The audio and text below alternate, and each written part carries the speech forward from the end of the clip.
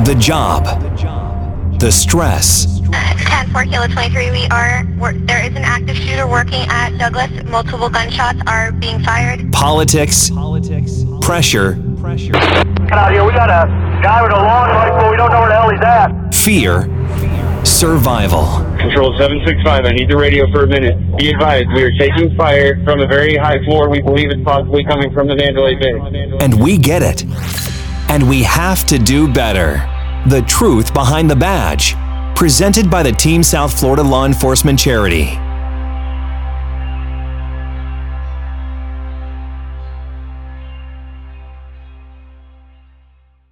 Good morning. Thank you for joining us. This is another episode. It's Sunday, May 10th, and I am joined by, we will call him Uncle G from New York. How are you, Uncle G? I'm doing well. How about yourself? Good, thank you. Thank you for taking the time. Thank you for joining us this morning. My pleasure. How's the weather up there? It's a little bit rainy over here, but I'm not going to complain. I heard you guys had some snow. Just a dusting. It's 51 out today. But with the wind chill, it feels like a nice winter day. I'm done. 2 more years, I'll be down there with you. All right. Looking forward to it. I bet you are too. How long have you been in law enforcement? About 18 years now. 18 years. All right. I want this episode to be just about your thoughts, your feedback. Given you've got 18 years of law enforcement experience, you've probably seen it change a little bit from when you started to now. Would you agree? Oh my God, yeah. All right, let's expand on that Big a little difference. bit. What do you think? What's one of the major changes you've seen? You know, honestly, one of the biggest things that I've seen out there is just the disregard for law enforcement across the country. I mean, not just including our area. Social media has been good, and social media has hurt law enforcement. I think in a lot of the ways social media has helped law enforcement is once it's probably displayed, it generally clears and shows officers across the country, I would like to say 99% of the time, are always doing the right thing. And it's that 1%. Where social media hurts law enforcement is they show that one part of that clip that's making the officer look bad. And anyone in law enforcement knows, or anyone that even has family within law enforcement knows, or anyone that's even had a fight in their life knows, if you have another party that does not want to do something, it's very hard to make them do that. So someone may see from a 1-minute clip on a YouTube, on a Facebook, on a Twitter account of an officer trying to actively place someone underneath arrest, and they truly don't see how gentle those officers are being, whereas it's just outright street fight beating on them. So in turn, now where I've really seen a lot of the changes is normal people who used to like the police, hate the police, have a negative experience about the police. I remember when I started to ride down the street, wave at people, and they would wave back at you. Now you wave at people, and people that generally have no reason, probably have had no interaction with the police, now dislike the police because they're told they should dislike the police. The media now is just very rare. You see a positive story about a police officer. We lose an officer so much in this country, and it's barely mentioned. When I was a kid, if a police officer died, it's like, oh my God, I mean, you were, as a citizen, scared and nervous. Like, oh my God, you killed a cop. Now today, it's barely mentioned. It's a whisper. It's generally police and police family that are forwarding it on Facebook, and generally police officers and police family, or those who really do support us, out there, you know, putting RIP or making a comment. So really a lot of that swing where I've seen is just the general people distaste and distrust for us. And that really actually hurts me because I've worked with great cops. I worked alongside great cops. I've backed up agencies of great cops. I've gone to police week and met amazing officers. There's always knuckleheads in the group. But for the most part, we have one of the best solid foundations out there as in law enforcement. 1% of us are bad across the country, but the change from when I started to now is we are looked as bad people. And I even see it now with the children. That and a lot of these laws, I mean, in New York, I could, if you lived in New York right now and you're married, you have a girlfriend, you have a spouse, someone that lives in your home. Someone breaks in your home, attempts to rape your wife, your fiance, your partner, your daughter. You come home, they run out the back door and arrest them. They get an appearance ticket. An appearance ticket. Not only do they get the appearance ticket, their defense attorney now has the ability to receive your daughter, your spouse's, your wife, your partner's information, and the attorney and the defendant have the right to come back in your home and go through your home. You know, I heard about this, and it's unbelievable. I don't understand how that could have even happened. It is disgusting. 18 years ago, you go to jail for that. Yeah, as you should. You know, I mean, it's just ridiculous. Now, let me ask you this. How many of these women that were just traumatized, they feel like victims, and they have no rights? And on top of that now, are they going to testify? Are they going to come down to the station and give you a statement knowing that this person is going to be back in your home and have all your contact information? It's absolutely scary, and you're re-victimizing them. You touched on a lot of good points over there, one of which really struck out for me. Not too long ago, we did a podcast, myself, Sam, and Elmira, and she was a black female, young adult, living in Broward County, Florida, and Sam had asked her why she has these views. She's supportive of law enforcement. She's I don't even know if I would say pro-law enforcement. She's not against us. She's supportive, but she is terrified. She is scared if she gets pulled over, what's going to happen. And Sam, as a black police officer, he said, listen, I'm a black male. You tell me, when have we had an incident like you've seen on social media in South Florida that makes these petrified feelings justified? And both of them agreed we haven't had these incidents. So to your point about social media, here we have somebody that's not raised to be against the law enforcement community. She's not against law enforcement, but she's absolutely petrified of us because of what she's seen on social media from these very brief clips that you speak of. Yes, it's hurtful. You know, when I first started hearing that, I'm not going to lie to you, I'm like, yeah, okay. Then I would actually be offended. I'd be like, for real? You're nervous from the police. And then as time has gone by, I'm like, these people aren't bullshitting me. They truly feel this way. And then, you know what? Then you start paying attention to social media. You start watching. You start looking. Me, personally, I try to avoid it because I just don't want my blood pressure, and I don't want to start debating idiots on Facebook. But I see it, and I can understand. I mean, we know, right? As an example, we both have children. And to our children, like, if one of the guys stopped by my house in uniform, grabbed something to eat, whatever, my daughter seeing a cop isn't a thing to her. You know, it's not like, oh my God, that's a cop. You know, she could like, that's just Sonny stopping over eating some food. You know what I mean? Right. And you forget. You get so detached. You forget how people see us. I go in a store sometimes without my gear on. I'm just off duty, and I happen to be riding by, and I'm stopping and grab something. Some of the people don't even recognize me. And you know me.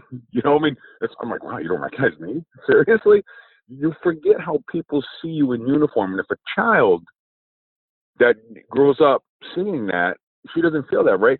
It's easy to be on our side and with our children and forget how someone like Sam, you said? Yes. How they see us, right? I mean, I'm old. Like, I see a cop, I'm like, Jesus, I probably trained that kid, you know?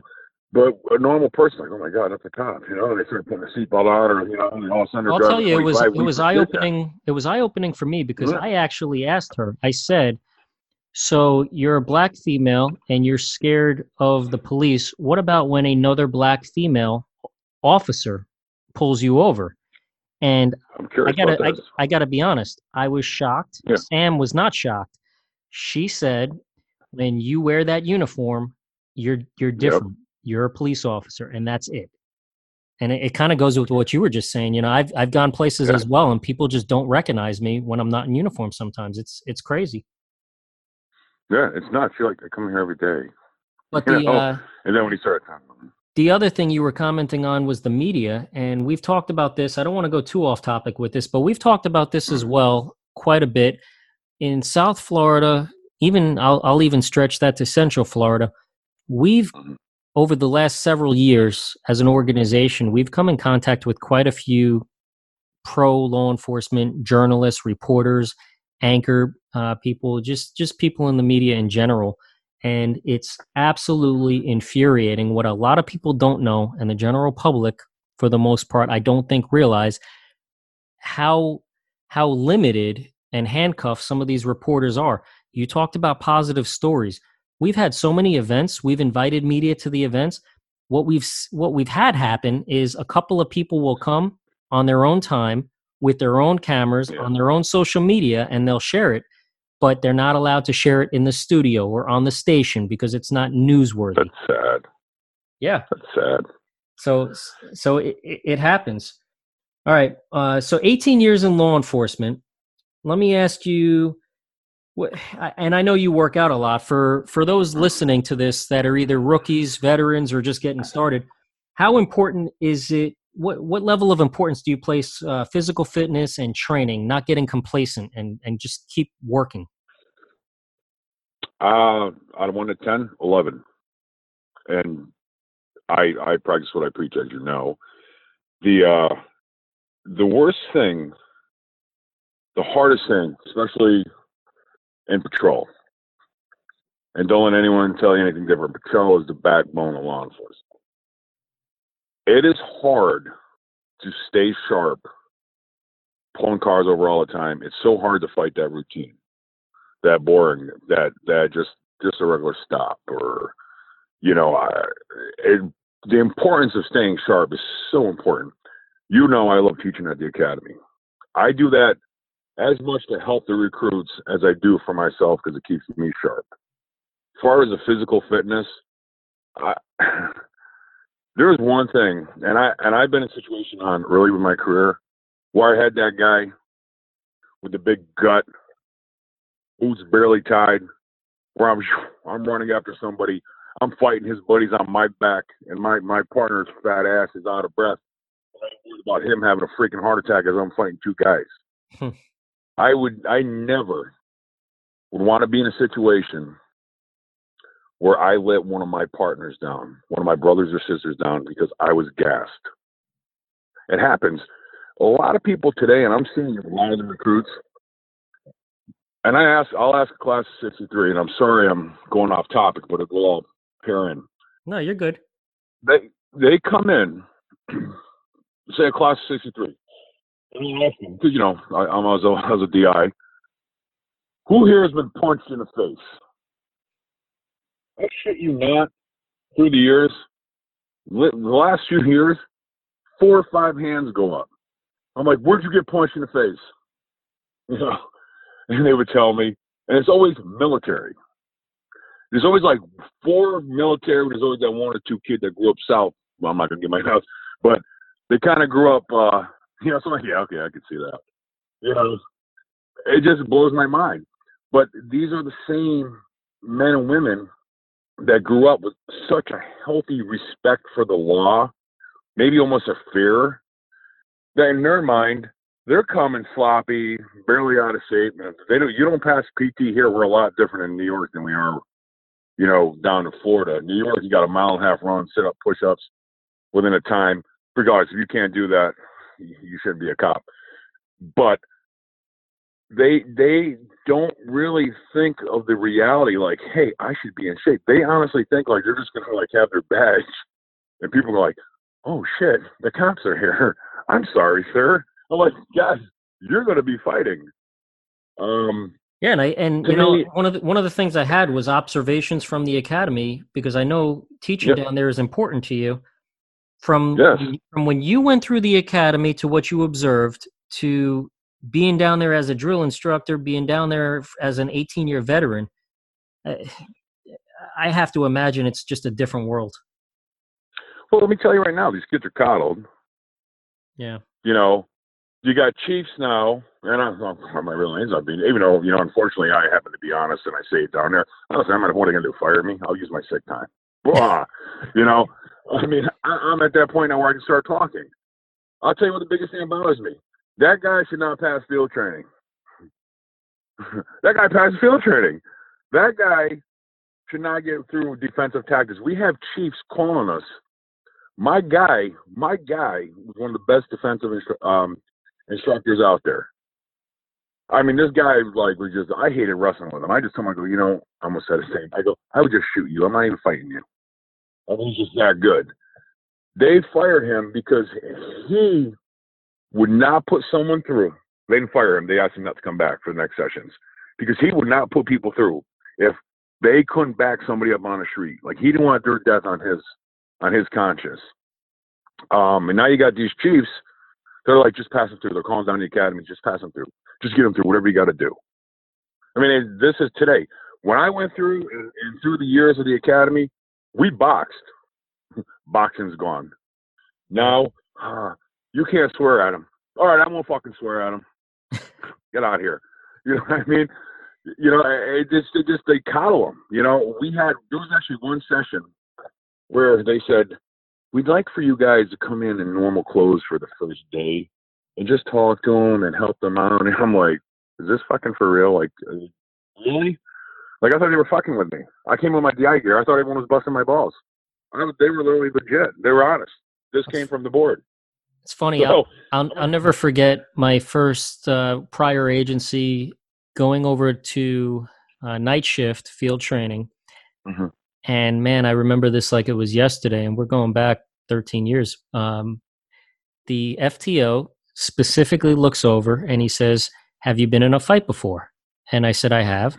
He goes, no, as a police officer, have you been in a fight? Have you had somebody challenge you? I said, sir, I've only been, on day shift a couple of weeks and I had the academy experience. He goes, okay, drive here. He gave me directions to a convenience store. He said, as we were on our way, he said to me, there's going to be a gentleman. This is his name. This is what he's going to be doing. This is where he is. He's going to fight you. I need to make sure before you ride in the car with me that I see you can fight. And sure enough, we got there. I thought this thing was a setup. Sure enough, just like he had mentioned, the guy was behind the business drinking a beer. I asked him to come over to the car. He told me to F myself. We got into a little physical grapple, and it led to an arrest, and the same guy was arrested a dozen times after that. But I have to think these days that FTO that would happen. Would probably get in trouble. It's crazy. He would. You were hard. I got to tell you what. And I can only speak from the few places I've been. There used to be some great FTOs. Now, it's just most guys don't want to do it because you can't teach the kids right. Like me personally, I don't want to be an FTO. I want them after they're a year, after they've been out. I don't have the patience, and I probably fail half of them, which is not, probably not cost effective. I'll tell you, being an FTO is extremely rewarding, but you have to have the agency backing. Like you previously mentioned, you have to work on the same sheet of music. Yeah, and the problem is you have guys that are being passed that just shouldn't be passed through. Listen, I hate to see if anybody, I hate when these kids don't make it through the academy. Like, believe it or not, it does bother me. I hate to see it.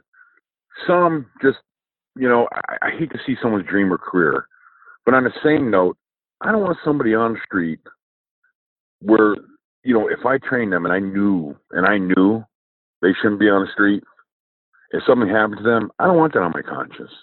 And on the same note, I don't want that person on the street and I lose one of my best friends or myself because we knew that person shouldn't have been on the street. I mean, is filling a body. I mean, there was a time, in law enforcement, as we talk about changes, it was quality, right? Quality. Absolutely. Now Absolutely. it's almost like if you have a heartbeat, you get a job. And then guys that are good or bad, they don't get a job. To be honest with you, in today's day and age, I don't think I've ever been a cop. I probably would never pass through the background. It's absolutely scary. Along the same topic, have you had in your career, have you had some absolutely amazing leaders, chiefs, supervisors, and what's the takeaway of how important that has been, as far as impacting you as when you worked the road to have that backing, having that support? I'm fortunate because I had one bad chief and I had two amazing chiefs. The first chief who brought me on ended up being like a father figure to me. I mean, he really took me under his wing, gave me a chance. And, he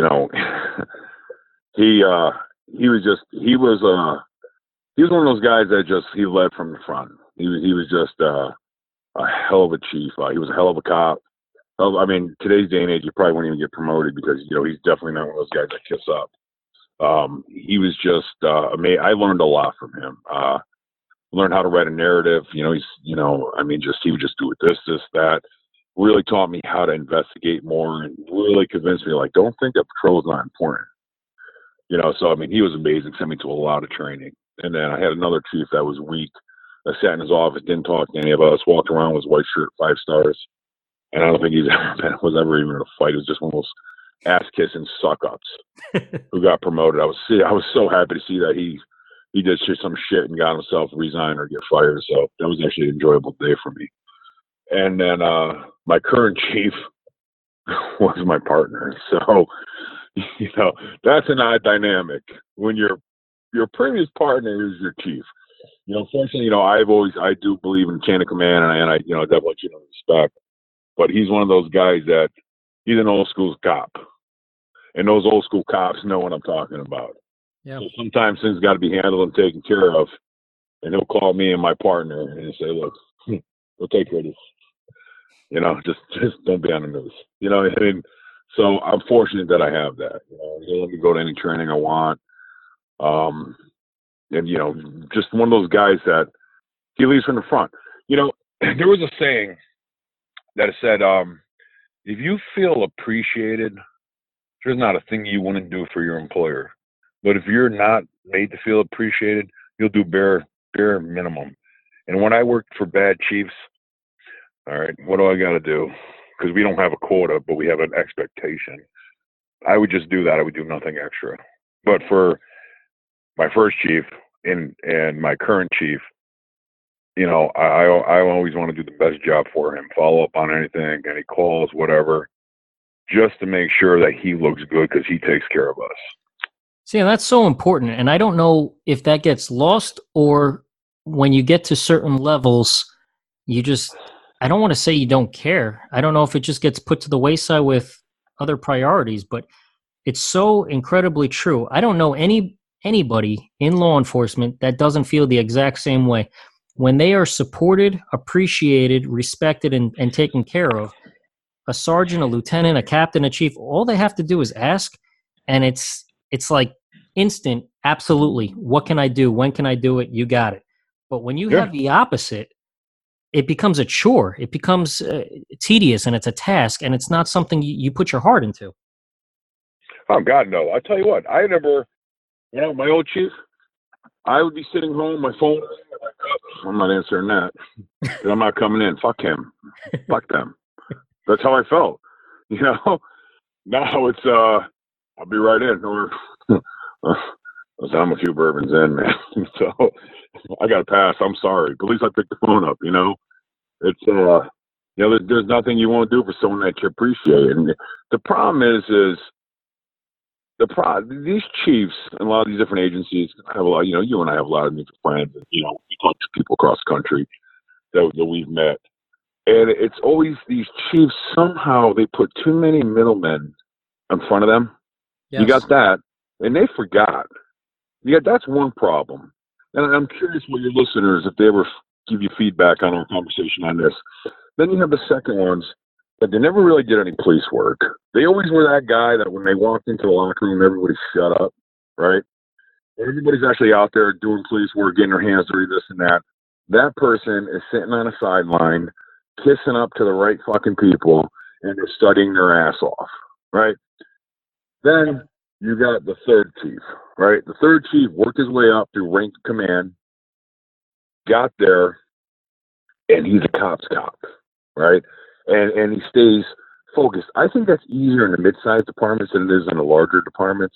And then you have that final one that is in the department, but this is, he just wants, or she, when I say he or she just wants to get known as a chief and already is looking at the next place.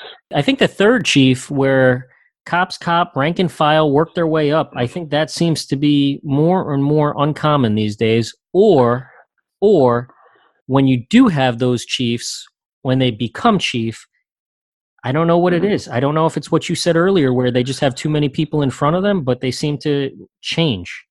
They change, a lot of them. I think the problem is now, I think it's less and less, because listen, no one's hiring me, and I know you. No one's hiring you to be a chief, because we're not saying and doing what we need to do to ever get that position. You know what I mean? I'm trying to not get fired as it is. I'm not worried about chief right now. Yeah, exactly. So you know exactly what I'm talking about. I mean, the day of, listen, the day of the officer, male and female, that worked their way through the ranks, did the job right, good leaders, good this, that, are gone. It's the ass kisser, the person who's not doing police work, who's not taking after shifts, who's not pulling their own weight, helping out. Those are the ones that are getting promoted. They never even experienced what it was to be a cop. The real thing. They've had the badge, they had the thing. Those are usually the ones that are always speeding. They don't make a memo that if any officer pins their badge, you know, I mean, it's that guy, which I have a story about an officer, a chief. I'll tell you about another time.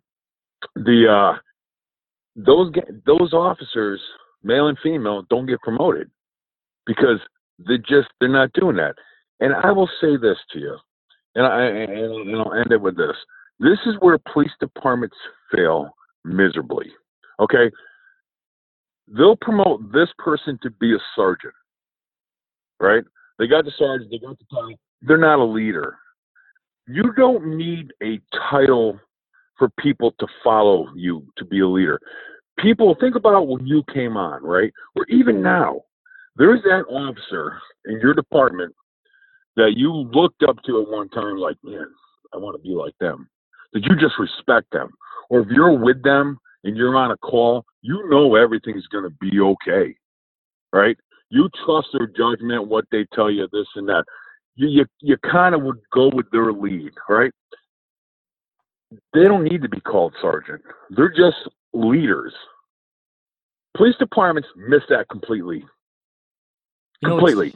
And they promote the wrong person. You know, it's funny. I was working with a sergeant that's got about 20-something years on, and he used to constantly correct me and say, "Call me by my first name." And it bugged me because I felt so unprofessional and I felt like I was disrespecting him. But he was not about being called Sarge or Sergeant. He didn't want the title. I'm one of you guys. Yep. I'm a street cop. I like to work. I like to get into stuff. Let's do it. Yep. You know? I don't know. Yeah. I think those guys are few and far between. They really are. As I was saying, example, my chief, who's been retired for years now. I talk to him all the time. You know, I call him, "Hey, Chief." He's always telling me to say, "Hey, call me Donnie." "Chief." "Hey, Chief." I just cannot call him by his name. In my phone, he's Chief. Right. You know, so I get what you're saying 100%. All right, let me ask you, switching gears a little bit with this whole COVID-19 situation. I feel for all you guys up there. It seems like it's a lot worse up there than it is down here, even though we've had some significant losses very close to us. How have you guys been doing up there? How has it been impacting you, your coworkers, your families? What's the story up there? You know, I mean, the families, I think, are more nervous about us, you know, getting it than they've read. You know, we just lost an officer who had some underlying issues who passed away it was hurt. We couldn't do a funeral, so we all lined up all the cars across, the county, and some from the state came up, which was really nice. And then, for the most part, they really need to start opening up a little bit. I've probably been busier within the last 3 weeks, probably really 2, than I have ever been in my career. I mean, call to call. I'm going in neighborhoods and areas that I've driven through, but I couldn't tell you the street. I actually have had to Google to go places, to go to these domestics that I've never had to be on. I mean, literally like, wow, these are really nice houses. Happens to be common. People are saying the domestics and the mental health calls are definitely on the rise. Oh my God. I was just about to say that. We literally get welfare checks for mental health calls nonstop. Scary. Yeah, I'm about an hour and a half up from the city for the main point. We have different numbers, even though they were great. We're kind of coming down, but I'm not going to get into politics. Not a fan. I think they need to really open up. As far as the other officers, I tell you, the biggest thing that's hurting a lot of them is they did us a little dirty. So they were giving us time and a half pay, and you couldn't work your part-time jobs. So the thing was, the time and a half pay, can't work your part-time jobs. So for 2 weeks we were getting that, and nobody could work a part-time job. So then all of a sudden the county took all our money back that they gave us. They said, "No, we're not going to pay you this, but you guys still can't work your part-time jobs." Oh wow! So we lost our time and a half, and now we can't work our part-time jobs. Most of us all make 20, 30 grand a year working part-time. So now, none of us can do that. Wow. But we still have to work. So we're really getting screwed up here. And, we can't even make the money up in overtime a lot of times we make money up in court. There's no court. There's no overtime. And some guys are being furloughed. You got to go home. We'll pay you. Can't drink, can't do this. It's financially, it's hurting all of us. Scary. It's absolutely crazy. And what's even crazier is how different it is from agency to agency. There's agencies where everybody's getting a percentage increase for hours worked. There's agencies where they're laying people off and everything in between. How are you guys as far as equipment goes with masks and gloves and all that stuff? Are you guys taken care of? We didn't get gloves. We didn't get masks until after 2 weeks. Then we finally got goggles, and most of us were like putting bandanas on or something around our face. And we had the gloves, always had the gloves. It was funny. You never seen the gloves go so quick. We got those in. And then finally then we got our New York hand sanitizer, which is, my hands are, I don't think they'll ever be smooth again from that. The best thing, I tell you what, the one positive thing, I have never been in a fucking police station so clean. I mean, these stations and the cars now are freaking clean as hell. It's beautiful. I'm like, did it take this for these guys to start cleaning up after themselves? That's funny. Seriously. That's funny. Well, yeah. It's, I don't want to get into politics, but I can't help but to bring it up. Thank God you're not New York City. I know you don't work for NYPD, but I'll tell you, it is. Yeah. It's like every other day we're seeing something on the news where I'm thankful that I don't work there, and I just feel so bad for our brothers and sisters that do work there. So do I. I talk to them. We have friends there. It's horrible, isn't it? You got to be crazy to get out of your car. Yeah. I mean, they got to carry. I mean, they have to carry out these orders that are unconstitutional. And I love it because I read on the messages, the Constitution, you guys should not be following those orders. Hey, fuck you. You're going to pay their fucking mortgage, their rent. You're going to tell their kid they can't go to they're not going to eat today because you're being true to something where no one else in the world is. People don't get it. Would you? This is why I don't go on social media, because I'll just have a heart attack. I just feel bad yeah, I feel with the lack of support. You know, we were talking about support no earlier. support. Zero. Yeah, there's no support. And all this is doing, and this is what the most disgusting thing about this is, right? We're talking about support from people. They're not mad at the politicians. They're mad at the police. Right. Why are you mad at the police? I don't know how many times I can say this. Even these people that are spouting the Constitution out. I don't know one cop that's wrote a law. Do you? Exactly. You know, there was the Walton County Sheriff's Office here in Florida. They just put something on Twitter. I think I saw it yesterday. Somebody was really, really angry about something to do with either a beach being closed or a beach being opened or social distancing laws. And whoever was running their Twitter account said, all we do is enforce the law. We're not the ones making the laws. Exactly. And people don't get that.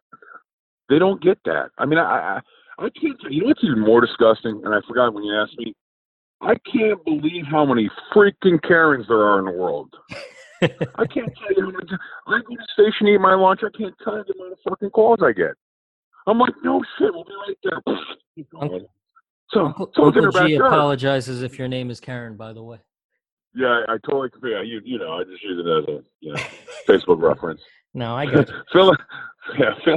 Fill in that nosy Rosie that's sitting in the mirror telling on everybody. I saw somebody in their backyard with their family. Bring SWAT. Stat. It's like, yeah, okay, we'll be right there. I'm like, God damn, man. Excuse me, Lord. It just blows my mind. Yeah, no, I hear you. All right, I want to switch this to a motivational question, and I could tell you already, I know how I answer this. I'm going to play something, and then I'm going to let you answer the question. But the question is going to be, how do you stay motivated after all of these years with everything going on? And I'm going to tell you my answer is I find it so critically important to surround myself with positivity and not the nonsense, drama, and BS. Yep. Before you answer that, I'm going to play a quick clip that really, it kind of spoke to me, and then I want to hear your answer. Mm-hmm. This is from, it's called Unbreakable from Fearless Motivation. Oh, that's great. There's not an ounce of doubt in my mind. No matter how many times I am beaten down, defeated, ridiculed, rejected, doubted, I do not care. I know my target. And I know in my heart, no matter how long it may take, no matter how dark the path, no matter the pain, I will fight, I will crawl, I will adjust, and I will win. There is nothing on this earth that I will allow to defeat me. So I play that because I could tell you from the phone calls we get, and we just had a couple not long ago from multiple people and personal experiences, there are people internally and externally hoping for us to fail. So I want to turn it over to you. 18 years successfully doing this job, having the mindset and positivity that you have. How do you do it? How do you stay motivated? You know, it's funny because I do listen to a lot of motivation. Actually, I have that on my iTunes. That whole album, Fearless Motivation. I also like Les Brown, Eric Thomas. Google them; they're really good. There's a saying: if you fall down, land on your back. Because if you land on your back, you can see your way up. Les Brown says that. Like it. I get down at times, and you said something that I truly agree with. I don't surround myself with losers. I don't surround myself with those that are always negative, have something bad to say, so unhappy, miserable. I appreciate what I do for a living. I still love being a cop. There is a lot of things I hate that I get angry about, but there is so much good that I like to think that I've done that keeps me motivated. Listen, do I get bored going to the same damn call, to the same damn house with the same damn people all the time? Of course I do. But I'm at a different point now where I have to force myself to realize not everybody hates us, right? So what I do to keep myself motivated is I wave at people. Some wave at me, some don't. I don't care. I do that. I wave at kids. I love waving at kids, and I love the ones that wave back. I stop. And there have been many times that I have arrested somebody, and I have sat and talked to them like a human being. And talking to some of these people that I have arrested, they're not bad people. They made a bad mistake out of emotion. Some are actually good people. Some I'd like to think along the way I helped. I had not too long ago, I was walking in a store locally. I was with my kid, and this guy starts kind of giving me that look like he knows me. I'm like, shit. And I'm like, where do I know this guy from? So, I'm thinking, I tell my dog, why don't you just go to the car? So he comes up to me, hand extended. I'm like, what's up? I feel bad now because I was kind of on guard. He caught me off guard. And he goes, you probably don't remember me. He goes, but about 3 years ago, he goes, you arrested me. He goes, I was into drugs. He goes, I was in the back of your car, and you said, I haven't eaten. And he goes, I told you I haven't eaten in a few days. He goes, you went to McDonald's to the drive-thru. You cuffed me in the front and let me eat in the back seat, and then you let me call my mom before you brought me off to jail. He goes, and you talked to me. And, he ended up turning his life around. He ends up working UPS now, and he's really doing good for himself. I guess he has a kid. So he thanked me. So when I get down and when I don't want to waste my time talking to someone because I just think, he's a fucking mud, he'll never change, I think of him coming up to me. And I think God put him in my life at that moment because I was really negative about the job. This happened right during the whole Black Lives Matter when everybody hated us.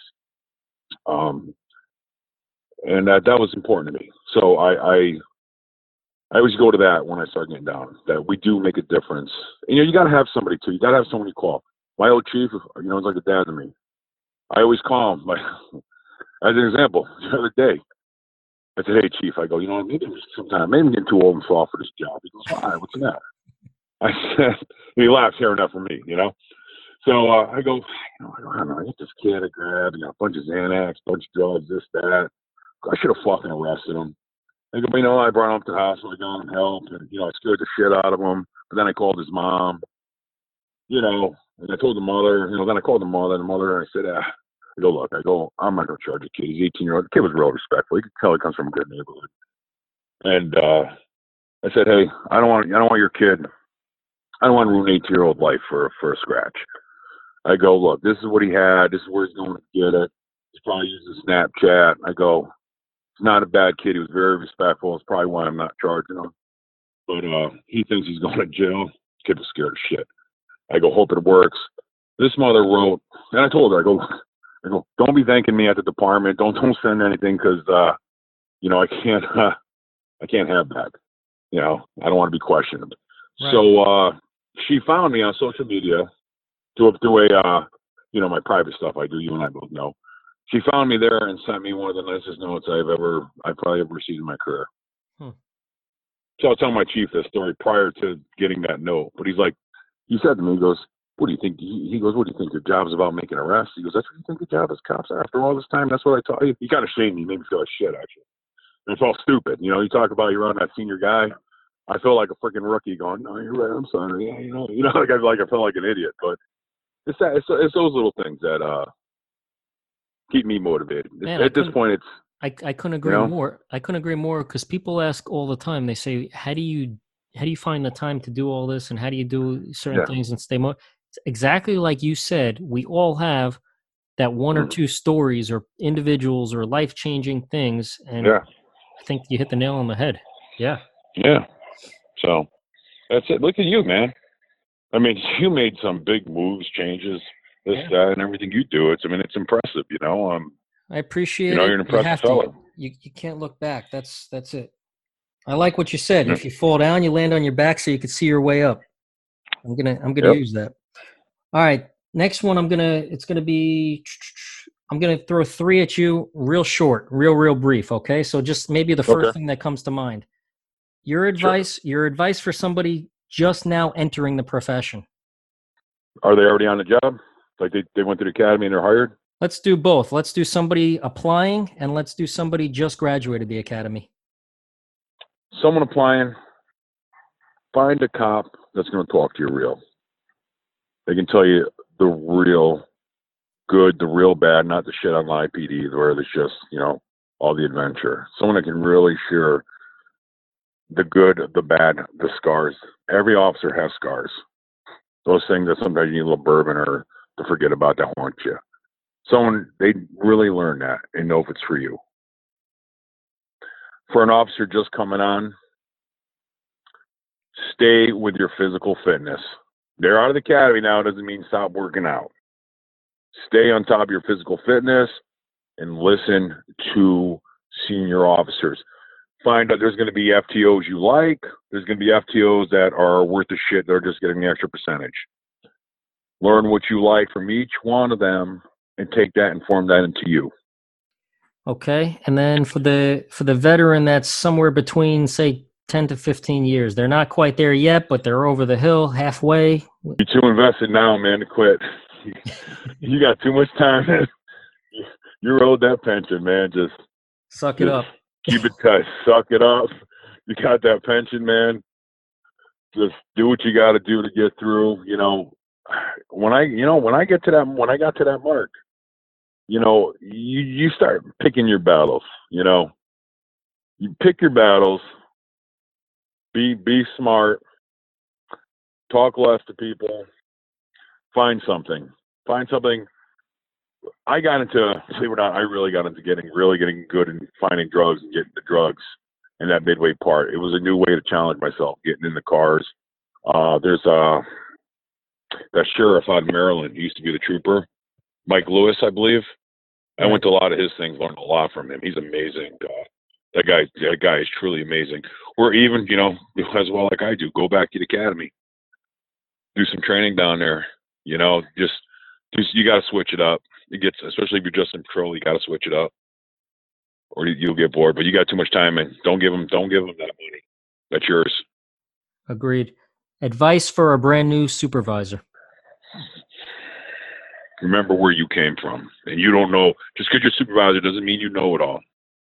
It's okay to say, you know what, I don't know. Or ask that guy who maybe had more time on than you. And when I say guy, I always male or female. I'm from New York. We say guy. Right. There's no shame in that. Your crew will respect you more. All right. And we're wrapping it up. This is going to be a tough one, and I'm okay if you need to take a second. Knowing what you do now, would you do it all over again? Yes, not even that tough for me. Oh, you didn't even have to hesitate on that. Wow. No. With all the ups and the downs, the scars, man, I would have never met you, bud. We'd have never been friends, right? Right. I've met so many good people. I mean, I'm talking cops, citizens, dispatchers, zone wives. I'm kidding about the last one, maybe. I met some good people along the way. There's no way would I ever trade that. I would take it all. I mean, this was something I tell the rookies all the time in the academy. I said, I wish I could be talking to you guys 4 or 5 years down the road right now, but there's something I want you to remember. When you retire, it's over. You're done. Your department forgets about you. Some of the guys, you're going to drive guys that are on a job currently nuts because you're going to miss that talk. There is something that, and as I'm winding down, I think back on my career about that keeps me motivated. I told you that. But I'm going to tell you something that I'll never forget. And this is what I tell the rookies, and this is what I tell the new guys. They've been on for a little bit. I said, look, slow down, enjoy it. Because you're going to miss that call where you were scared shitless, but you and your partner were busting cracks, even though you probably wanted to turn and run the other way. I go, then the stories that come after that. I go, you're going to miss the pranks, the jokes, whatever. But more importantly, what is going to mean the most to you that you will miss is at 3 a.m. in a parking lot, side by side, just talking about life. And then another unit comes, and the next thing you know, you're all bullshitting and laughing. That is a moment and moments in your life you'll always remember and appreciate. I would never give any of that up. Man, you're bringing back some memories for me. I couldn't agree more. And this is where it's so beneficial. It can literally make or break us when you're working with good people at a good place. Yeah. Yep. All right. This one, I know it means a lot for both of us. Obviously, it's the start of Police Memorial Week, so I could not possibly do a podcast with you without just discussing briefly how important is this week? What's the week mean to you? And what do we tell somebody that has never been to the memorial in D.C. that is on the job? You are doing yourself a disservice as a police officer by not going to see, Lord forbid if you fall, what is done for you, for your family, and how many family members you have there mourning for you. For me, you know, I've lost a few friends, you know, on duty. Police Week is always important. I go every year, as you know. And it's important to all be there, the candlelight vigil, hearing the names read out, you know, just seeing the family members, being there for the family members to see us, you know, see all of us are there for their family. The wall hits me every time I visit my friends. You know, it hits me seeing all the things from the children written to their mother, their father, seeing spouses there, brothers, other fellow cops, mourning at the wall. You know, it's hard. I'm trying not to get emotional talking about it. So yeah, you know, you just brought me back to I was at the wall with a coworker of mine, friend of mine, Jason, one of our volunteers, and I want to say it was 2015 or 2016. I think it was 2015. And he's talking to this little boy, and they're just talking. And then out of nowhere, the boy says, "Oh, by the way, this is my dad. Do you want to see?" And he points to the wall, and there's a picture on the wall next to his dad's name. And that was one of the few times I've ever seen Jason shed a tear. I mean, that stuff hits you. If there ever comes a day that doesn't hurt me, then I'll be done as a cop. And I'd probably be done as a human being, to be honest with you. It's emotional, you know, but then, like all cops do, we go to Tent City and we all get bombed and bust each other's balls. Where can you go with 30,000 plus alpha male and females and there is no fights? It's amazing, man. Cracks me up. You know? I would say the whole thing, it just puts it into perspective for me. And then I would also tell people that if you can't get up to DC, I mean, hell, we used to drive. We drove the trailer up there. It was not easy from down here all the way up there. And you guys kill us with your roads and your tolls and everything. But if you can't, if you can't get up to DC though, find your local state memorial, because pretty much every state has got something. We're lucky in Florida. We have a really nice up in Tallahassee. We have a Florida State FOP puts on a memorial, and just like up in DC, man, I go there and it puts it into perspective. Being there with the families, letting the families see the support. Yeah. Yep. All right, and before I close it off, let's turn it over to you. Final thoughts. And then I pretty much have you to thank for getting me into this whole cigar thing. So I'll let you give a shout out to maybe one of your favorite cigars that you might want to recommend. And then any final thoughts? Sure. For a cigar, you gotta if you like a nice Maduro, I'm actually in love right now with the Alec Bradley Magic Toast or the Julius Caesar. Those are two cigars that have been robbing me lately. They're amazing. I'll definitely go with those two. My final thoughts, you know, just got to back each other. Just back each other. Be there for each other. Stay sharp. It's hard. We're in tough times. Stay positive. It's easy to hate everybody. I mean, it truly is easy. Stay off social media. Trust me. That's really my final thoughts. It'll come back around for us eventually one day. So, all right. That's it. I really, really appreciate it. I appreciate you taking the time. I hope you stay safe. And you as well.